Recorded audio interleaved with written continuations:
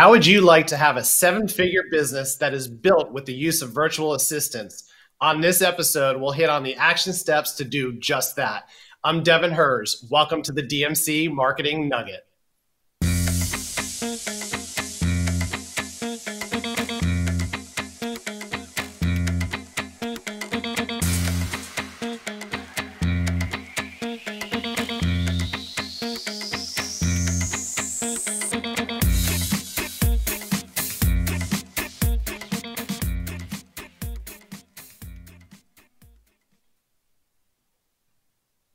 It is time to go underground. We have underground serial entrepreneur, investor, outsourcing expert, father, husband, and owner of Level 9 Virtual. Welcome, Joe Rare. Welcome to the show, Joe. Hey, thank you very much. I appreciate you having me on.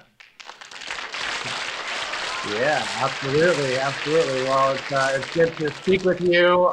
We're hearing a lot about virtual assistants this day and age, getting tons of messages about them, but I know you really have this locked in. Before we get started, I'd love to know a little bit more about you.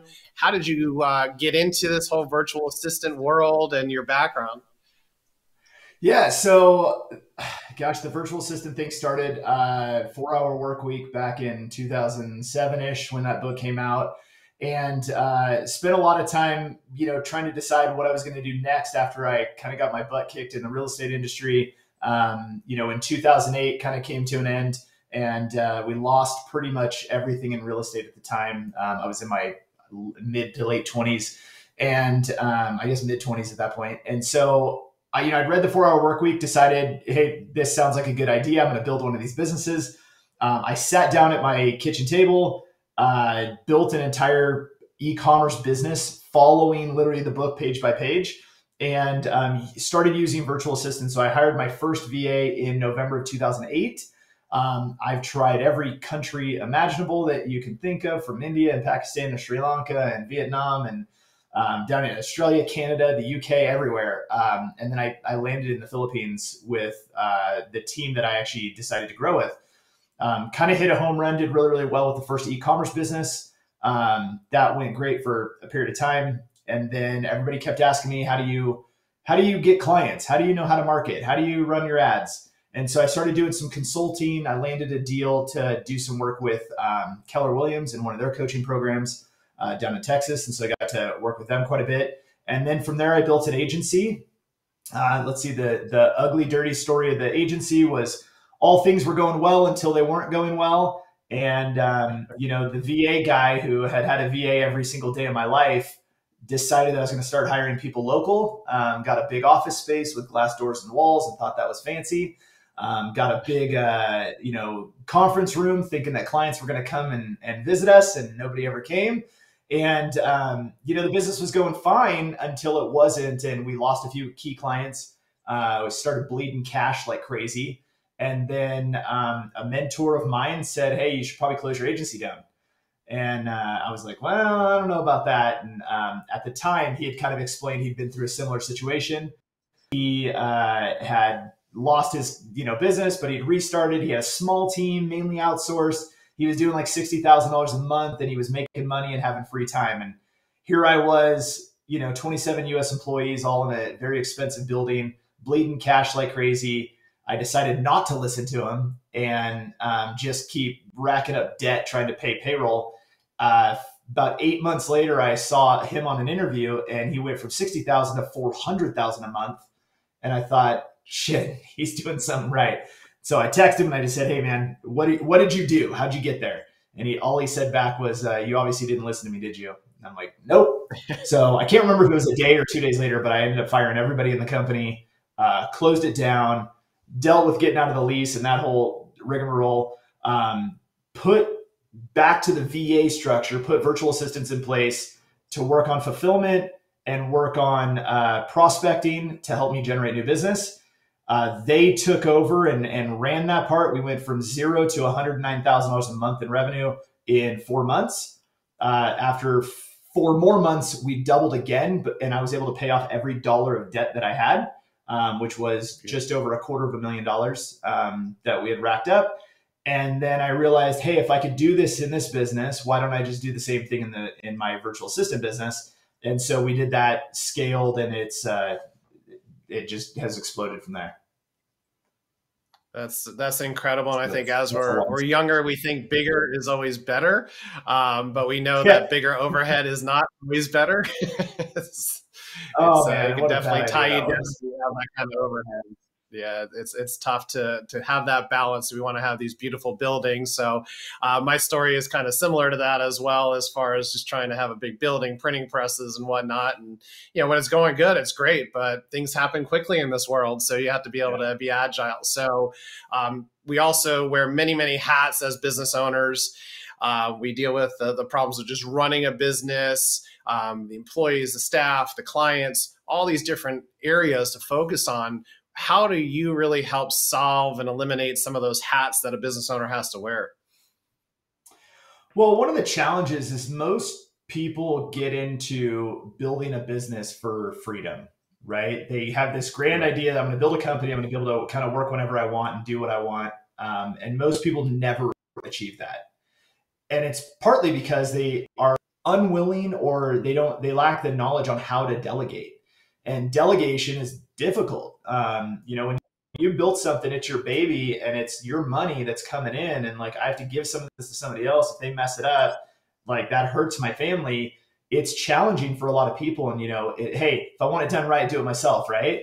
And I think even with the resources and the knowledge that people can go gain, people still live in that.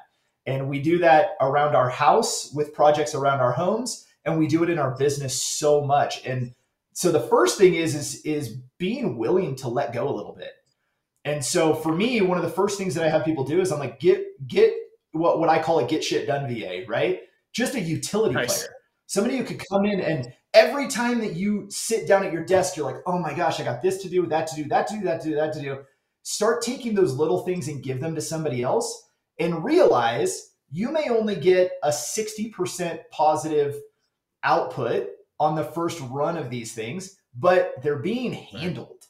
So now you started with that. Now what you did is you flexed that delegation muscle. You learned how to actually get something off your plate, whether it's completely trivial and not valuable, but you started that practice. And once you get it down, it becomes an addiction. And now all of a sudden it's like, well, hold on, I want to get this other thing off my plate. I want to get that other thing off my plate. I want the next thing off. And the more that you do it, you just get better at it. Then you can start to tackle real things in your business. And so from a business standpoint, I always step back and go, as an owner of a company, what's my job? My job is to build the business and create money, right? If the business isn't making any money, it doesn't matter how much stuff I delegate. I don't have any money to pay people. So generating revenue is the key of what my responsibility is. So everything that's non-revenue generating, somebody else needs to be able to handle it. And that's the beginning point where we actually build teams. Already laying down the good nuggets here. So let's go ahead and jump into the 4 action items. And I think you hit on some of them here just in that quick overview. What's really that first step when considering hiring a virtual assistant that you look for? So what I would do is sit down and decide all of the little things that you could get off your plate that are not worth your time. And so that is something that as a business owner, you better be able to realize how much your time is worth. So for me, I don't think that anything under $100 an hour task is worth me even looking at. And some people, maybe it's $20 an hour. Some people, maybe it's $50 an hour, whatever it is that, I mean, my wife's a stay-at-home mother. She doesn't clean our house because her time is better spent with our kids. It's better spent with, doing projects. It's better spent doing other things for the household. So paying somebody else to clean our house makes a lot of sense financially and value add for our family. Same thing in your business. So pick those things that are not worth your time, get somebody else to start doing them. Again, start with that utility player. I think that's a big one. Somebody who's just kind of like a general VA, they can come in and they can knock down a few of your tasks. That's the first place that I would start. The second piece of that one area is going to be, well, what do I have to, I have all this knowledge in my head about my business, so we have to get it out. So as soon as you can start to get that stuff out, then you can move forward putting some team members in place. But the tribal knowledge you have in your head, you've got to get it out. I So we'll love that. continue And from I there. think, having those systems and having that, I think for business owners to take a step back from their business on a regular basis to look at these types of things and what you can delegate out to save time. People are always thinking ROI is in the form of dollars coming in. I look at it as how much Oh time can we man. save to allocate to things that are going to really generate ROI. Yeah, there's a huge misunderstanding of ROI in business. Some of the Yeah. so in the winter I've been blessed to be able to actually snowmobile like 5 days a week if I wanted, and in the winter like that's Nice. my thing. What's very interesting though is that I get so much business done when I'm on a mountain, I'm riding a snowmobile, nobody's talking to me but me. I'm talking to myself, and the amount of actual thought that I get done, the amount of planning I can get done in my head while I'm out doing things in nature. In the summer it's something different, but that Yeah. time to think. And what I know is that when I come back, everything else is being handled by my team. We got it. They got it. They're doing what they're supposed to be doing. I get the headspace to actually think and then go, okay, well, what do we need to do to grow? What do we need to do to acquire another company or whatever it is that our plans are going to be? Right. Yeah, I think taking that time is so crucial. And I think when you have that right team behind you, you have that confidence that you can go out and do those things. And it's not just to get away from Yeah, life and business. We're actually thinking about business out there, and we're coming back even more that's level it. headed and clear minded. That's right. So Yeah. you mentioned at the beginning of the show that you can choose all these different countries. How do you go about finding the right person, the right team that's a good fit for you? So the way that I landed, we use the Philippines more than any other country. We have some in South America as well. It depends on the role that Okay. you're trying to fill for.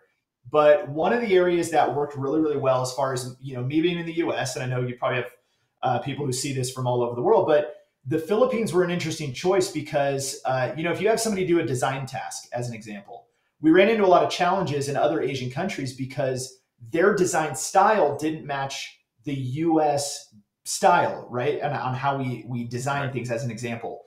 Um, in the Philippines, their street signs are in English. Universities teach in English. It's their second language. They wear our clothes, they listen to our music, and they watch our movies. They follow, I get on calls and we meet team members and stuff, and they'll be wearing like a New York Yankees hat. And I'm like, Yeah. you're so far from New York. You're not a Yankees fan, I know that, but you know what I mean. And it was like, and that was like a really, really strong point for me to realize, hey, this is the right culture for the things that we need because they follow the U.S. culture, right? So our pop culture is their pop culture for a lot of things. That was a big deal because we could have conversations and they understood exactly what we were talking about. And so that's where I would start Yeah. is understanding, can you find those cultural similarities that actually match?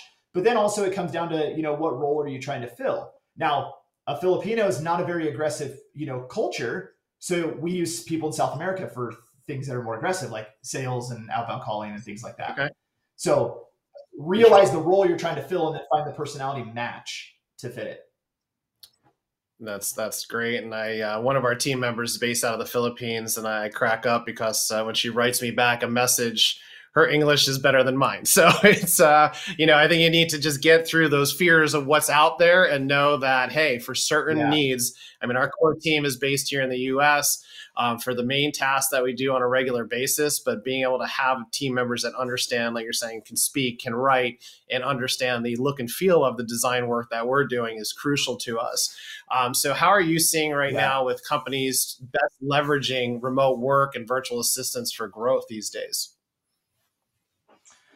It's becoming a higher and higher demand as the economy starts to, I guess, come to a halt. That's what's happening. I'm not really sure what we're going to call it. I think everybody's looking, how can we create leverage and cost? Which, if you look at just what's happening, we can use the US as an example. You look at what's happening as far as, just the value of the dollar and spending power and labor power, what you can afford. It's very, the leverage is in the discount that you can get by going overseas. That's the first piece of it. The second piece of it, though, is understanding that you can actually hire more qualified people in another country for far less you can actually afford to get somebody who's exceptional with the dollar cost, the dollar leverage, moving to another country. So that's one of the big ways that they're using it. Now all of a sudden you go, well, I can get one person here for X price, or I can go get three somewhere else at a discount. Even though they may have the same skill set and same experience, that's an opportunity for you to grow. 100%. I think, people think of virtual assistants that they're just learning from a book, these are very well educated people that have some mad skills out there that are available. Yeah. I think it's just, keep that open mind, look and see what you can move around in your business to bring in a virtual assistant, I think is crucial. Being in the grind day in and day out, I would say it takes a toll on your life. How does your solution and working with VAs really help some of that work-life balance? Well, you get so much off your plate, number one. So the challenge with business owners, right, is the hustle mentality. Let's all work 15 hours a day, right? And there's plenty of guys out there who tell you that's the best way to get there. For me, it's never been. I know that the reason that I built my business has a very specific goal, and it's time. It's time freedom. Yes, I want the financial freedom, but once you hit a certain level of income, finances don't really play that much bigger of a role as you grow. Time becomes the asset. And as you really start to understand that, if I could take a team and realize that to replicate myself is going to be exceptionally challenging. But what I could do is I could hire 4 people who are basically 40% as good as I am. And now all of a sudden you have 160% of me. Not bad. I'll take that, right? And so there's an interesting way of creating leverage by hiring multiple people to take a lot of those roles. And so all of a sudden I can replace myself. It may take 2 or 3, but I can replace a lot of what I do. And so then that creates my work-life balance. So I always tell people I have a different philosophy around than most people do. I've already built the business that I worked 20 hours a day and bled through my eyes and did all of this, and had this debt and had all that weighing on me, so that even the 4 hours I was supposed to be sleeping, I wasn't sleeping. It was a really, really challenging time in life. And I realized that I don't have to do that. I could put other people in place that could support my business. And then where I really got down to, and probably the biggest nugget takeaway that I think I ever say on any podcast I get interviewed on, is reverse engineer your business. So I don't get into a business opportunity with the idea of the business opportunity. I first go, hey, is this going to give me the lifestyle output I want? If this is not going to let me have the lifestyle I want, I don't touch it. And so there might be, we've got a little bit of financial resources. So I'm not, maybe I'm in a little bit better place when it comes to that. But you can still leverage VAs, create a good team, and make it so that you have the freedom, the time freedom to do everything that you want to do, and only get involved and say yes to things and clients that are going to allow you to continue to have that lifestyle, and you can still make an exceptional amount of money. And so my biggest nugget that I always tell people is I say, design your business around your lifestyle. Don't do the opposite, because you'll get stuck in your business. You'll never get freedom, and you'll always find more stuff to do. 100%. I think these are crucial nuggets. And I think it's a mindset, whether you're just launching a business or have a already successful business. And if it's just even partial components of what you're outsourcing to save you and your team time on some of these medial tasks, it just can catapult your business altogether. I know it's really helped us grow. I'm looking forward to learning more from you, Joe, because I think there's always systems that can be improved on a regular basis. So I really appreciate you sharing all your knowledge and providing us with these great nuggets. How does someone go about getting in contact with you and finding out more about what you got to offer? Yeah, so level9virtual.com, or you can just go find Joe Rare on YouTube or wherever the heck I might be. Reach out. I actually, if it's not my VA answering my DMs, I will try to hop in and answer them too. But every message gets to me at some point. So whether, it's my VA answering my emails, you can reach me at joe@level9virtual.com, or just hit the website, book a call, and anybody can help you from there. Good stuff, Joe. Well, if you guys are out there and you're ready to get more done, saves time, increase profits, check out level9virtual.com. Thanks again, Joe. Really appreciate your time, man. You got it. Thank you. All right. That wraps up another great DMC Marketing Nugget. Go ahead and smash that like and follow button. Listen on your favorite streaming apps and visit dmcmarketingnugget.com to watch all of our episodes. Here's to your success.